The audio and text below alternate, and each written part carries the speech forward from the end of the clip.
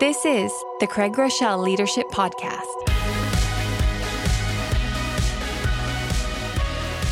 Hey, it's great to have you with us again for another episode of the Craig Groeschel Leadership Podcast. It means the world to me that you would take a little bit of time each month and join me as we invest in helping leaders get better. If you're new with us, we will release a new teaching the first Thursday of every single month. And as always, I want to say thank you when you post on social media and help get the word out. It means a lot to me. I'm going to work hard to bring valuable content in a short period of time. And it's a gift when you spread the word and help others know about it. Also, whenever you rank it or review it on iTunes, that actually helps give us more visibility. And so thank you for those of you that take a minute to respond if this is helpful to you. If you want to write in, ask any questions, give me comments, maybe you have ideas of something you want to hear about, want to give any feedback, you can email me anytime at leadership@life.church. You can also go to life.church/leadership podcast. And you can let us know if you'd like to receive the show notes. We'll email them directly to you. And that way you don't have to try to take notes if you're driving. Do not do that. That wouldn't be wise. So what we're going to do today is we're going to cover part 2 of something that's a really important skill that we all need to develop. And that's how do we hire and recruit the best people into our organizations. Before we get into the teaching, what I want to do is I want to respond to a couple of questions that you all emailed in recently. And first of all, I want to answer Dan's question as best I can. Dan asked this. He said, how do you effectively lead people that are 10, 20, or 30 years older than you without feeling like you're the one who should be learning from them? We had a lot of people ask similar questions to this. If you're a younger leader, how do you lead people that are older than you? And then Dan wanted to know, especially when you feel like maybe you should be learning from them. And I want to say, well, truthfully, you do want to learn from them. We all want to learn from each other. So there's no rank in servant leadership. But I want to go ahead and try to answer your question. If you want to listen to episodes 12 and 13, there's actually some similar content or complementary content on leading up. Episodes 12 and 13 of the Leadership Podcast, there's some information that may be helpful as well. The first thing I want to say, Dan, if you're a young leader, is this: believe in yourself. Believe in yourself. And I'm obviously a pastor, so I'm going to speak from a spiritual perspective. I know that all of you are not Christians or may not even believe in God. I'm still honored that you would listen. But I'm going to say this, as a pastor, if you are where you are, you're there because God wanted you to be there. If you're not a Christian, let's just say this: you are where you are because your boss wanted you there. There's someone that believed in you. So believe in yourself and take confidence in that you're there because you're supposed to be there. Now, remember, people who are older than you, they have something in common with you. No matter how old they are, all people have this in common. They want to be liked. They want to be valued. They want to be appreciated. They want to be heard. So no matter the age, you want to care for them as people. And when you show and communicate care, that actually adds influence. When you care for others, they'll be more likely to be influenced by you. When you care for them as people, what's interesting is the age difference tends to vanish away. Now, how do you lead them without feeling like you need to learn from them? You ask that. You do need to learn from them. It's never going to be mutually exclusive. We all want to learn from everybody. Here's one thing I would suggest is this: don't make them feel old. Don't say, man, I do want to learn from you, old lady, or whatever. That's just ridiculous. Don't make them feel this way. And I'll let you in a little secret. I'm 49 years of age. I feel like I'm 30, and I really do. And so those who are older than you, they don't feel older. Don't make them feel old. Treat them like a human being. And when you care for them, they will give you influence to lead. Treat them like someone you love. Believe in them, and you'll get a lot done together. Most people respond to good leadership, not age-ship. I just made that word up. They respond to good leadership, not age differences. Jason asked this. Jason asked about delegating. And he wanted to know, how do we discern the line between grace and accountability? So I guess Jason wants to know, if we're delegating and someone's not getting the job done, do we hold them to task or do we give them a little bit of grace? How do we discern between grace and accountability? Well, Jason, we have to know that everyone won't hit a home run their first time to bat. So what do we do when someone strikes out? If we want to follow the baseball analogy, my dad was a great baseball player and an amazing coach. He would always tell me, Craig, don't strike out watching a pitch. If you're going to strike out swinging. So if we're delegating to someone and they're trying, they're growing, they're learning, and they're in the game. In other words, they maybe didn't hit a home run, but they were swinging. We want to have a little grace for them because they're in process and they're improving. If, on the other hand, they're watching the pitch go by, they're irresponsible, they're lazy, they're uninvolved, they're not teachable, then the tone of the conversation changes. Then it's more accountability than it is grace. If over time they're still trying their hardest and they're not getting on base, then we may want to move them to a different role. So we're going to give them grace if they're improving. If they're irresponsible or not in the game, we're going to hold more accountability. We're always going to tell the truth. And ultimately, what we want them to know is that our goal is their growth and organizational success. That's what we care about. We want to see them grow as leaders, and we want to see the organization succeed. We are for them.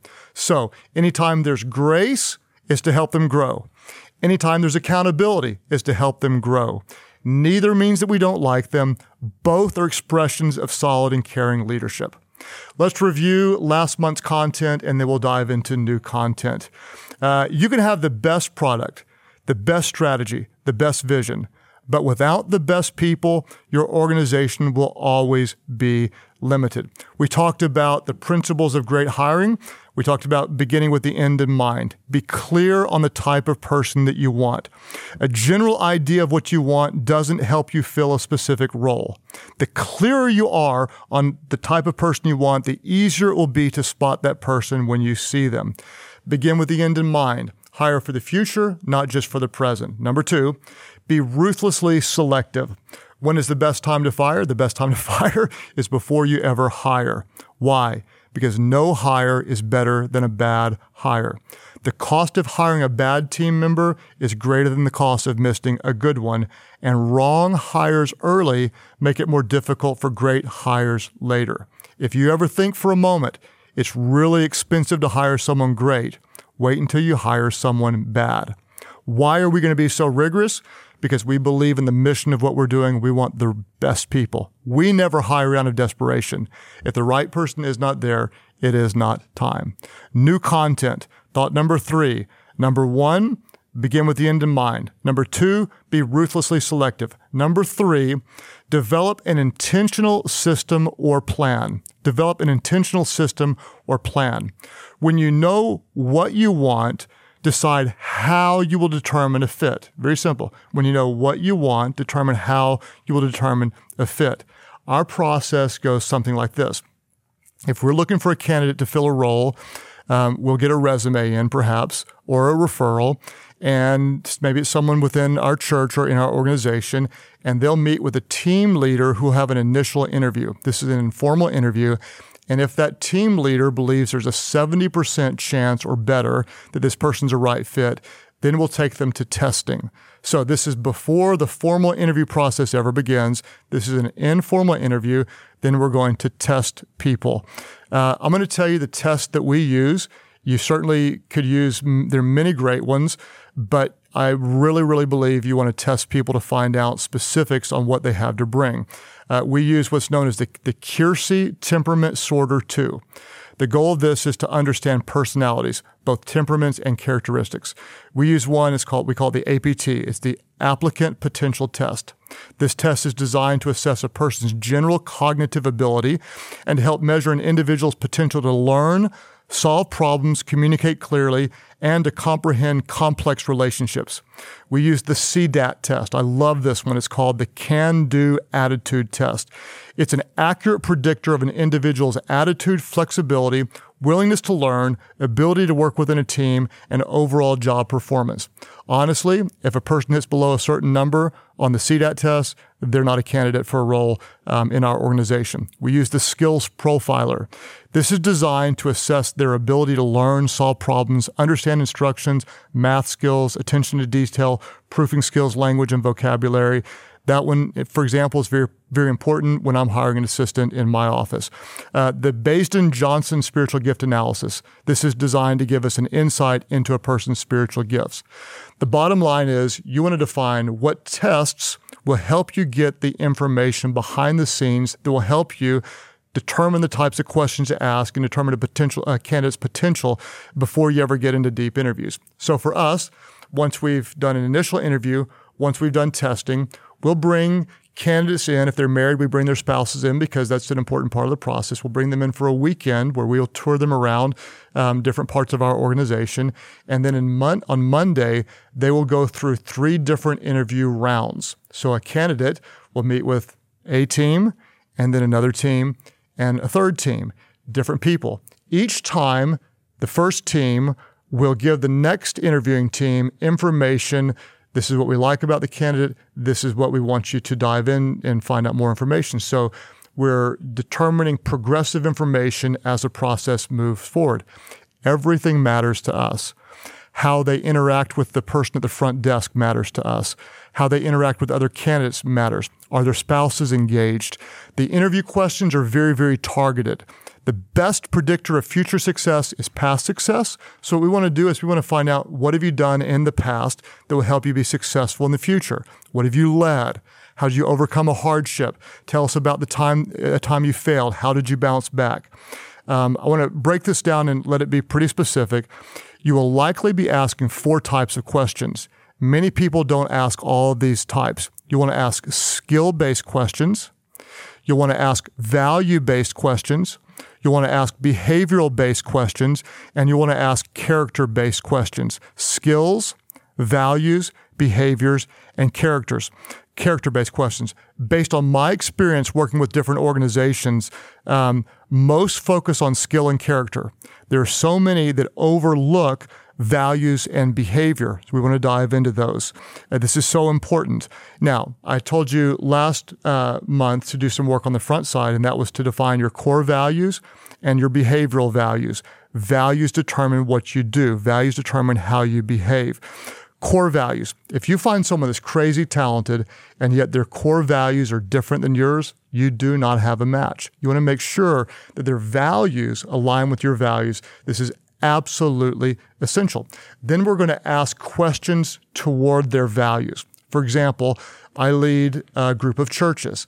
Here are some things we value. We value evangelism. In other words, we value helping people find faith in God. We value big thinking. We're always going to think bigger. We value sacrifice. We give up things we love for things we love even more. So what I want to do is ask questions that help me determine, do these people value the same things we value? I might say, tell me about the last time you shared your faith with someone.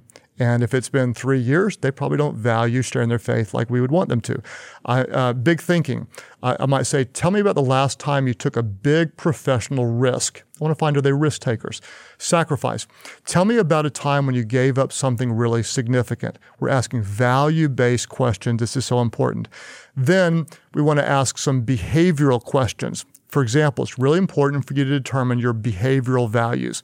I'll tell you our behavioral values. We value humility, teachability, resilience, sense of humor. If you're no fun, we don't want to work with you. Sense of humor, work ethic, drive, and flexibility. This is what we value. So if I'm asking questions, I want to find out about humility. I might say, hey, tell me the dumbest decision you've ever made. I'm going to see, can they do it? Are they humble? Teachability. Tell me about a situation that required you to learn something different. Work ethic. Give me some examples of something you did considerably beyond the normal expectations of your previous job. And we're diving into real specifics. Now, here's a sidebar, and I really believe in this. Don't be afraid to put them into real life situations to test them. For example, if you've got someone who's going to be communicating, man, make them communicate.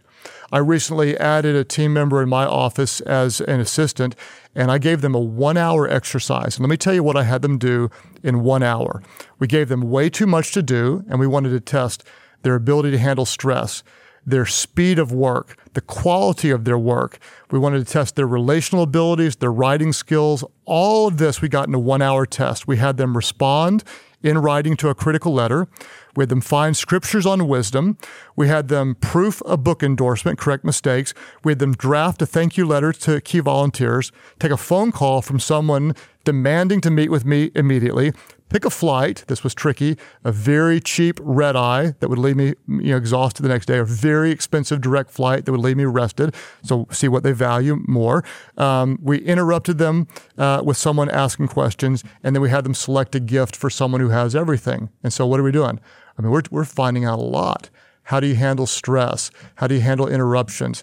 What's the quality of your writing in a short period of time? Decision making. Do you do what we valued first or not? How much do you get done? And in 1 hour, now we could really quickly discern how good of a performer one candidate would be over another. Don't be afraid to put them in real life situations to test them. What if they don't quite have all the skills, but they're like bought in, massive passion? This is my opinion. I always say, hire passion, train skill. Hire for passion, train skill. Because you can train skills, but you can't train passion. You can train people to be better, but you can't teach them to be passionate. So what are we going to do? Well, we're going to develop an intentional system or plan. And then number 4, once you hire, train, release, and learn. Train, release, and learn. Training is absolutely critical, and you're going to want to have a very detailed orientation process. We have a 2-day process. We call it Inside Out. We're going to show them the books we read, how to be successful, how to create goals, how to be accountable, what performance metrics we're going to measure, how to stay healthy in our organization. When they're new on the job, we're going to give them slightly more responsibility than they expect, and we're going to give them considerably more feedback than they expect. Feedback is the greatest tool for growth. I tell new team members this. There's 4 levels of learning. This didn't originate with me, but I tell them there's going to be stage number 1 where you are unknowingly incompetent. You don't know what you don't know. The second stage is there's known incompetence. In other words, you're like, oh my gosh, this is overwhelming. Now I know what I don't know. The third stage is when you have unknown competence. You're actually pretty good at your job, but you don't even recognize it yet. And then there's known competence where you're a high performer, you're hitting all cylinders, and you're making a difference. And so what I want to do is help a new team member know you're not going to know it all. You're going to be overwhelmed. This is going to be really difficult. And then suddenly one day you're going to wake up and you're going to be progressing through the stages. And then 3 months, 6 months down the job, I'll say, look, hey, can you believe this? Now you're an unknown competence. You're really good and you don't know it yet. So we're coaching them through the process. We're going to train, release, and learn. Shortly after hiring someone, they're incredibly valuable. Why? Because they are still objective. Once they've been in your organization for 6 months, they're losing objectivity. Maximize those first 90 days. Ask them, what's different than you expected? What could you do to make it better? What do you look at and say, why do we do it that way? Why don't we do it some other way? What's the biggest surprise? Ask them tons of questions. Maximize that season of objectivity. I love what Lee Iacocca said. He said, I hire people brighter than me, and I get out of their way. We're going to empower and release, empower and release. If you hear one common theme from everything we've talked about in these 2 episodes, I hope you hear intentionality. Intentionality. Be intentional about how you recruit and bring on people. Why? Because you never accidentally stumble onto a great team. You intentionally build one. Let me say it again. It's so important. You never accidentally stumble into a great team. You intentionally build one. Let's review and then a couple of questions. Number 3, develop an intentional system or plan. When you know what you want, decide how you will determine a fit. The best predictor of future success is past success. So let's dig in and learn from their past. Ask 4 types of questions: skill-based, value-based, behavior-based, and character-based. Don't be afraid to put them in real life situations. What if they don't have all the skills, but they have the passion? Hire passion, train skill. Number 4, once you hire, train, release, and learn. Training is absolutely critical. Give them slightly more responsibility than they're going to expect. We're going to push them. Give them considerably more feedback than they're going to expect. We're going to train them. Shortly after the hiring process, maximize their season of objectivity. Ask them what surprised you. What can we do to improve? Whatever you do, be intentional. Why? Because you never accidentally stumble into a great team. You intentionally build one. 2 application questions. Number 1, do you have, and be honest, do you have a solid plan for recruiting, hiring, and onboarding new team members? If your answer is no, start creating one immediately. If your answer is yes, ask yourself, what can we do to improve? Do you have a solid plan? If no, get one. If yes, what can you do to improve? Be specific. This is one of the most important things that you'll do. Number 2, what is your plan for getting helpful feedback from new team members? If you don't have one, begin to define one. What is your plan for getting helpful feedback from new team members? Thank you so much for being a part of our leadership community. It means the world that you invest a little bit of time with us each month. Thank you for sharing on social media. Thank you for getting the word out, rating and review it. Remember, be yourself. You've got great tools, great passion. Everything is in you for a purpose. Be yourself. People would rather follow a leader who's always real than one who's always right. Thanks again for tuning in for another episode of the Craig Groeschel Leadership Podcast. As Craig mentioned, we have new episodes dropping the first Thursday of every month, with the next one going live on Thursday, June 1st. Be sure to subscribe so you're among the first to know about it. Plus, you may want additional show notes. You can have those sent directly to your email inbox simply by signing up at life.church/leadership podcast. And Craig's latest book, Divine Direction, 7 Decisions That Will Change Your Life, is available today wherever books are sold. You can pick up a copy for yourself and begin making better decisions that will impact your organization, your family, and yourself. If you've been enjoying this podcast, one thing you can do to help us out is rate, review, and subscribe to it on iTunes. It's one small way that you can help us get the word out and help build leaders around the world. Again, thanks for joining us here at the Craig Groeschel Leadership Podcast. We'll see you next time.